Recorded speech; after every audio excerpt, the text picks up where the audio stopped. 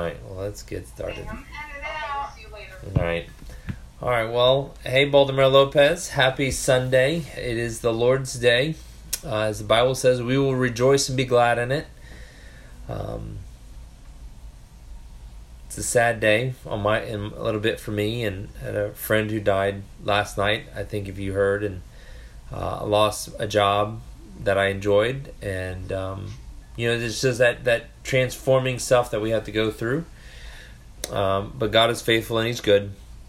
So let's open a word of prayer and we'll get started. Dear Heavenly Father, we thank you for this day. We thank you for your love, mercy, your grace. We thank you for technology that we can connect, that we can grow in faith in Christ together.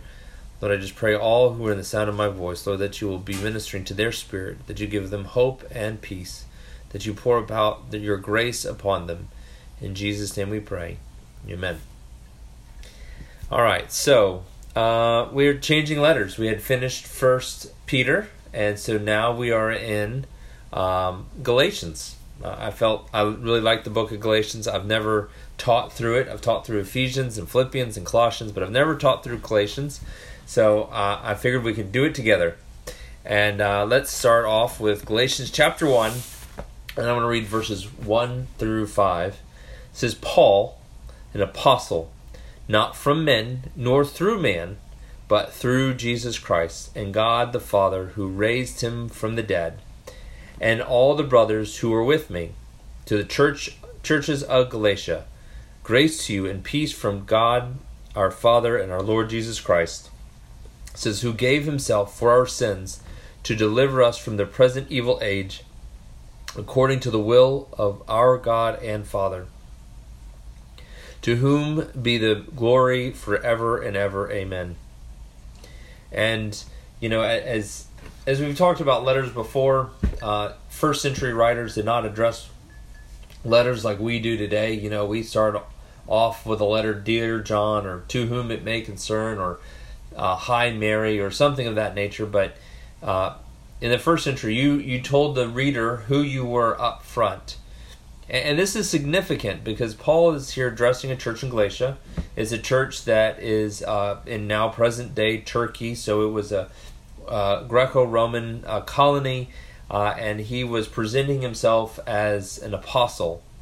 And as we'll read later on through this book, that there was a lot of people who contended against Paul because he did not necessarily walk with Jesus. And this is why he says what he says. And so we remember that Jesus, on his earthly ministry, called the disciples to him. He called them by name. He called them to follow him. He called them to be with him. And this was the significance of Paul's, or Jesus' earthly ministry.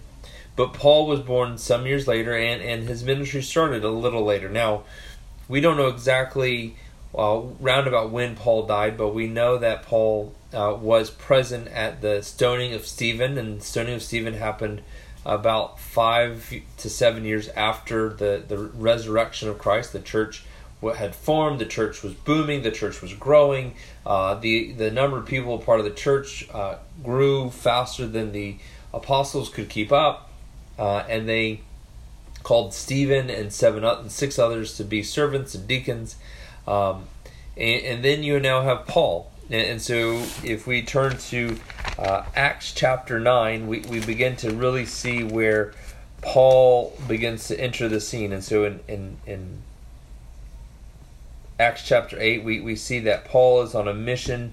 Saul approved of his execution. That was talking of Stephen. And aroused on that day a great persecution against the church in Jerusalem. And they were scattered throughout the regions of Judea, Samaria, except the apostles. So the Christians that were in Jerusalem left, all but the apostles. But Saul, who would soon become Paul, was on a mission to chase them down. He says, verse 3, he says, Saul ravaging the church and entering house from house, he dragged off men, women, and committed them to prison. And this story changes. But later, we read about the great conversion of Paul in Acts chapter 9. But Saul was breathing threats and murder against the disciples of the Lord, went to the high priest and asked for letters to the synagogues of Damascus so that if any be found belonging to the way," that was what Christianity was called in the first century, "so that if he found any belonging to the way, men or women, he might bring them bound to Jerusalem." And so this was Paul's intent. And so he rose and he got on his donkey and made his way to Damascus. And as we know, he came, verse 3, "Now as he went on his way, he approached Damascus, and suddenly a great light from heaven shone around him. And falling on the ground, he heard a voice saying, 'Saul, Saul, why do you persecute me?' And he said, 'Who are you, Lord?' And he said, 'I am Jesus, whom you are persecuting.' And he raised and entered the city, and you will be told what to do. And the men who were traveling with him stood speechless, hearing a voice but seeing nothing. Saul arose from the ground, and although his eyes were opened, he saw nothing. So they led him by the hand and brought him into Damascus." And so this was the beginning of the call of Paul. And as we know that he was blind for 3 days, Ananias came and prayed for him. He restored his sight, and Ananias said this over him. It says, "But the Lord God said, 'Go, for he is chosen instrument of mine to carry my name before the Gentiles, kings and children of Israel. For I will show him how much he must suffer for my name's sake.'" And that is what happened. And then it says the scales fell from his eyes, and he was baptized, filled with the Holy Spirit, took food, and he was strengthened. And he says for some days he was with the disciples in Damascus. And we also know that in other writings where Paul talks about how he actually, which we'll come to later, is how he separated himself from people. And for 3 years, it took him 3 whole years before he ever went to Jerusalem.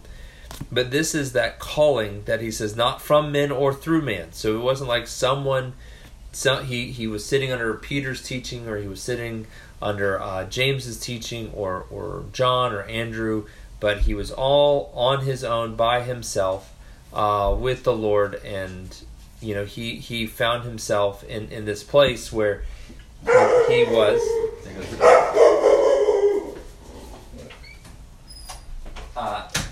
that he was finding great angst because the Christians weren't accepting him as an apostle. They were very much afraid of him, that he was going to come against the church, that he was going to do something against them, that he was just doing it as a ploy, that you can imagine he was a sheep in wolf's clothing, that he said that he was a good guy, but in reality that he was a bad guy, or something of that nature. But he was very sincere that it was through Christ and through God the Father who raised him from the dead. And so now Paul begins to introduce the gospel, right? It's not just that he met some angel who told him about the way or about Christ, but that he, through Christ and God the Father who raised him from the dead. And then he says, "And all the brothers who are with me," to the church of Galatia. So now he's making this address. So all the people that were with him. And then he made this address. "And grace to you and peace from God the Father." Now, I was in a conversation with a friend not all that long ago, but grace always precedes peace. And as we all know, that there's a lot of tension in our communities and our society right now between race and gender and this COVID thing and a long list of other things. And there's just a lot of tension where we seem to be butting heads and being brass. And he goes, Josh says, this world will never know peace until they know the grace of God. And I sat there and I thought about it, and I was like, wow, it's actually really profound that before we can have peace with one another, we must remove the animosity. And so that's this beautiful truth that Paul also writes in Romans chapter 5. We see this beautiful segment right here, Romans chapter 5 verse 1. "Therefore, since we have been justified by faith," right? So as it says in Ephesians, by faith you have been saved through grace. So the faith and grace are connected. We have peace with God. So we had to be justified, forgiven, sanctified first before we could ever have peace with God through our Lord Jesus Christ. And that's why we need peace before it precedes grace. Why? Because verse 9 it says, since therefore we now have been justified by his blood, much more shall we be saved from his wrath. Verse 10, for if we were enemies, we were reconciled to God by death with his Son. Much more, now that we are reconciled with him, be saved by his life. And so Paul's saying is that before Christ, or without Christ, we are enemies with God. Our sin separates us from God in a way that it's not just, go to your room, sit in time out, but we put on the enemy's uniform. God has his uniform, and we go and we have now put on the enemy's uniform, and so we are combatants with God and his army and his purpose and his kingdom, really. But through Christ, we are forgiven, right? That blood, we are justified by his blood, and it means now we change uniforms, and now we put on uniforms with the kingdom of God. And therefore, because we're now spared from the wrath of God. We're now free from that worry or constraint that God is going to pour out his wrath upon us. And it's unfortunate that in many of today's sermons, the concept of God's wrath is something we really want to avoid. We want to think God is love. And we want to think of God as good. And we want to think of God as being merciful. And I do believe all those attributes are there. I believe they're good. I believe they describe God. However, if we only limit God to being good and loving and kind and benevolent and merciful and faithful, but never address the holiness of God, the purity of God, the righteousness of God, the justness of God, we then never get to the wrath of God, right? Because think of justice. And you and I have all been through situations where we want justice. Someone wrongs us. Someone speaks out against us. Someone cuts us in line. Someone steals our stuff. Someone steps on our foot. Someone bumps our hand. And we want revenge.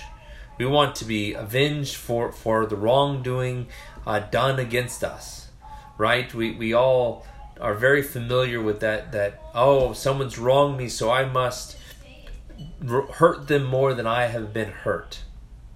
Something of that nature. But that's not right justice. So we like that justice, but that justice is not right. But we somehow feel that we can justify our behavior as wrong as it could be because of someone's other's behavior is worse than ours. But because God is good and he has no ill intent or maliciousness or evil in him, his purity, his holiness drives his justice. Is it read in Psalms, and it was actually kind of funny that it was part of my Bible reading this morning, but it says, "No, God has wronged no one, and God has never done anything wrong." And so we can trust that God is good in that he is going to exact right justice for each person's sin. Now, by God's grace, we were given Christ so that we could be made whole with him, and that we can be reconciled, that we can sidestep the wrath that we are due because of our sin, and that we are no longer enemies, but we are now friends. That we've changed uniforms, and to be quite honest, we've watched enough war movies, and we've probably maybe even experienced it ourselves, that some people pretend to be on our side because they want to take advantage of us.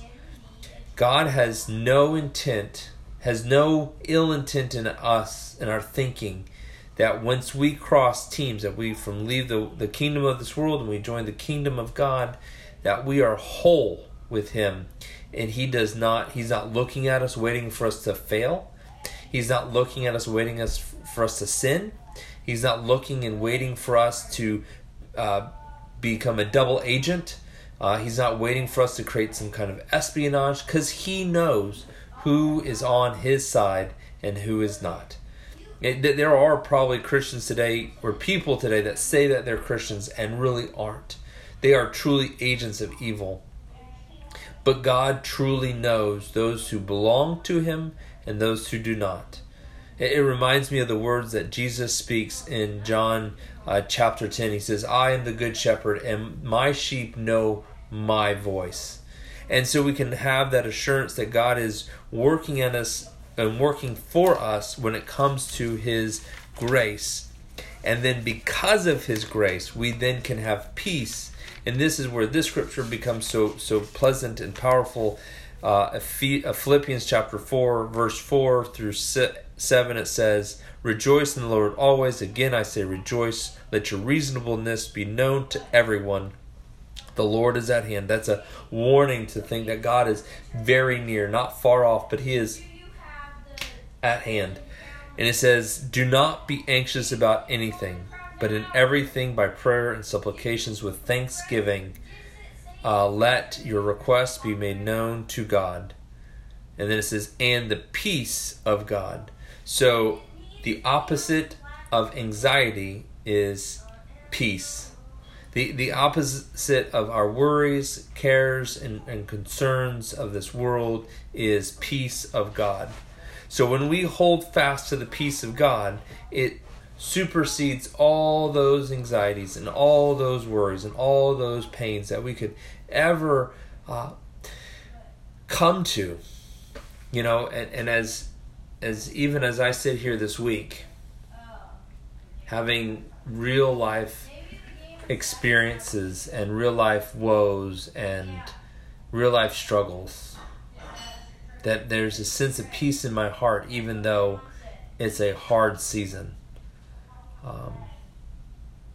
You know, I think as I was talking to Miss Dawn and Miss Lucy, I've been a pastor at a church for about 5.5 years.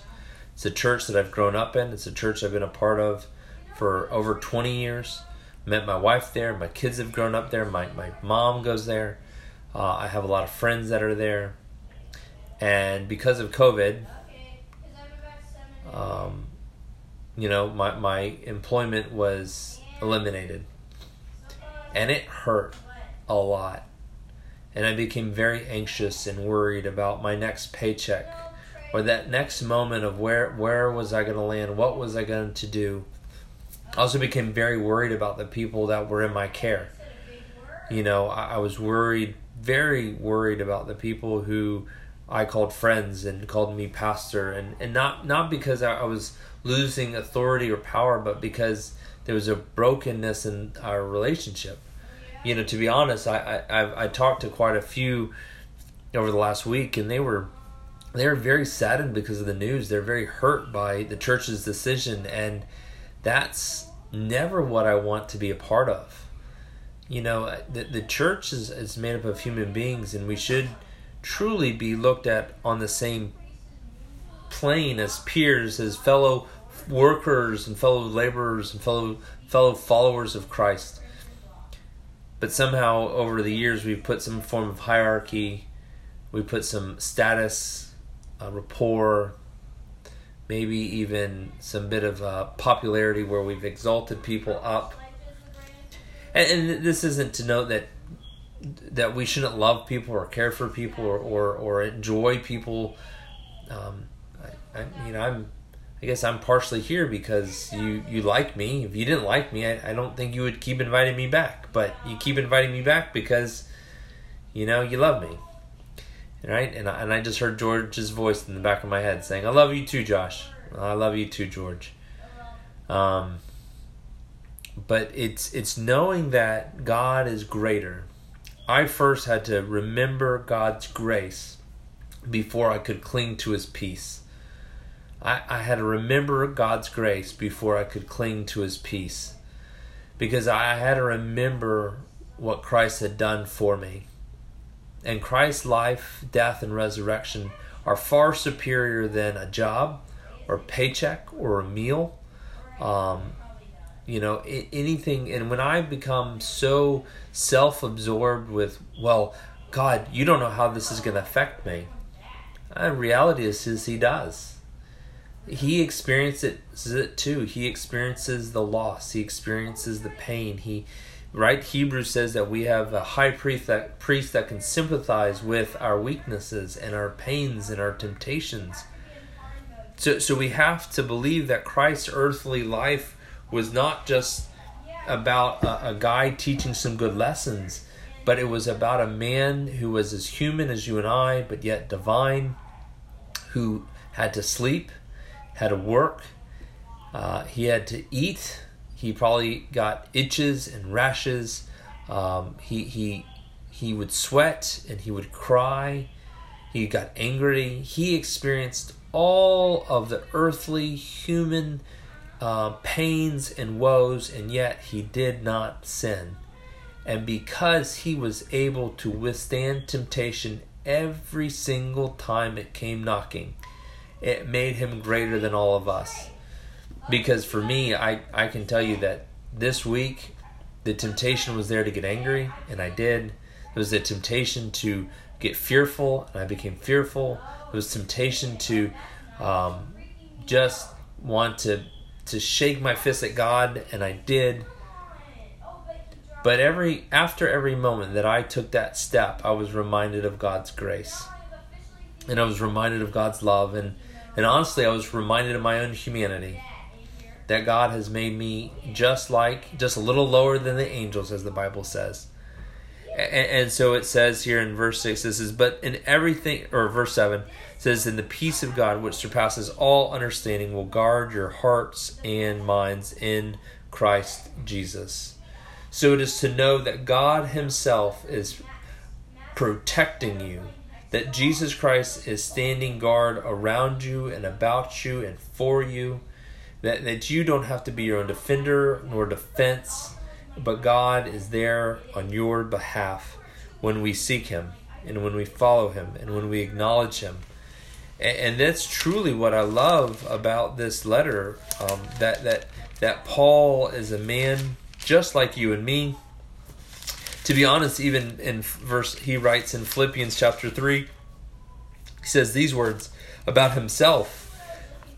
And he says, although I myself have reasons for confidence in the flesh, also, if anyone else thinks he has more reasons to be confident in the flesh, I have more. Circumcised on the 8th day, which was the tradition of circumcision of the people of Israel. So he was a tribesman of Israel. He was a tribe of Benjamin. So if we remember the tribe of Benjamin, that's the tribe in which Saul came out of, King Saul. The first king of Israel. That's probably why that was his actual Hebrew name was Saul, because he was probably named after the king.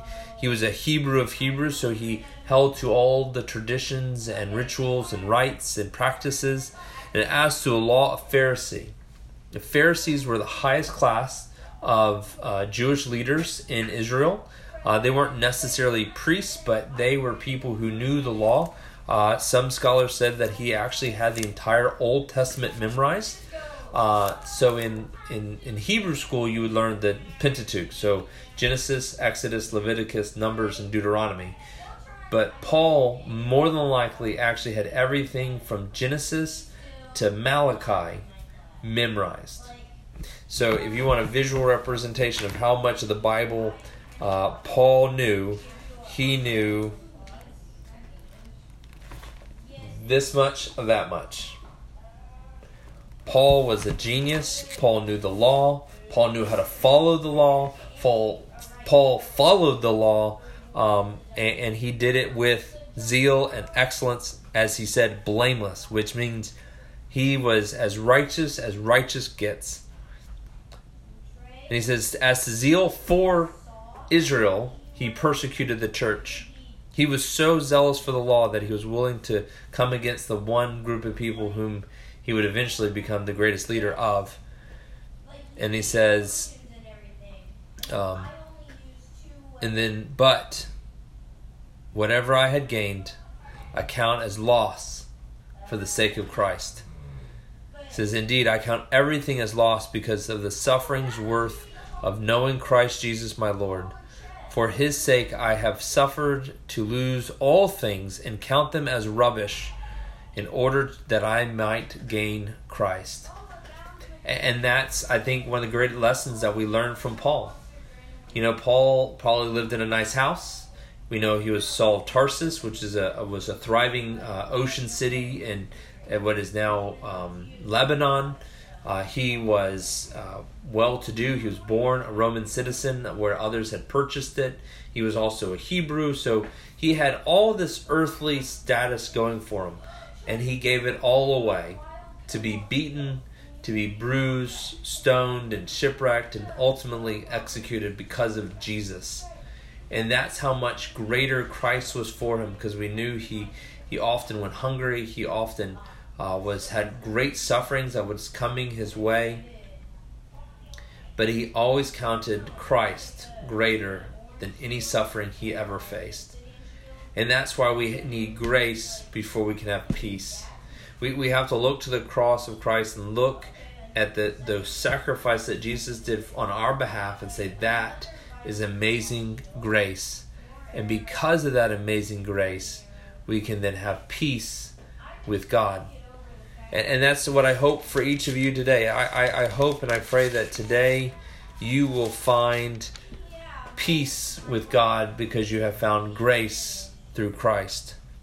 And therefore that we can live our life to the glory of God forever and ever. Amen. Forever and ever. Amen.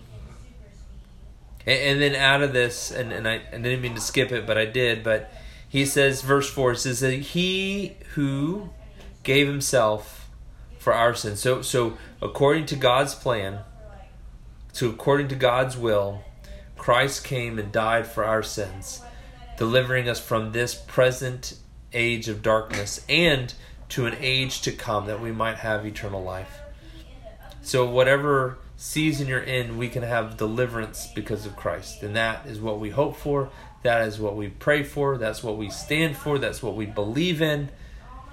And that's why I'm here. To proclaim the good news of Jesus Christ to each and every one of you every week, because we need the gospel of Christ. I need it. I need to be reminded of it daily, because it's easy to get selfish. It's easy to become prideful. It's easy to become offended or bitter. But because of Christ, I lay it all down. And I pick up my cross and I follow after him. Let's pray. Dear Heavenly Father, we thank you for this day. We thank you for your love, mercy, and your grace. I thank you for Baltimore Lopez. I thank you for its staff, its residents, administration and doctors, family and friends and guests who come. Father God, I just pray for your grace, that we can know it, that we can hold fast to it, that we can cling to your cross, knowing that our sins are forgiven, so that we are no longer enemies, but that we are now at peace with you, and you have changed our uniforms, that you've dressed us for battle, that we can serve the kingdom of God rightly. And Lord, for all my friends, I pray that you help them in their hearts and their minds, Lord, that you give them grace and peace. In Jesus' name we pray. Amen.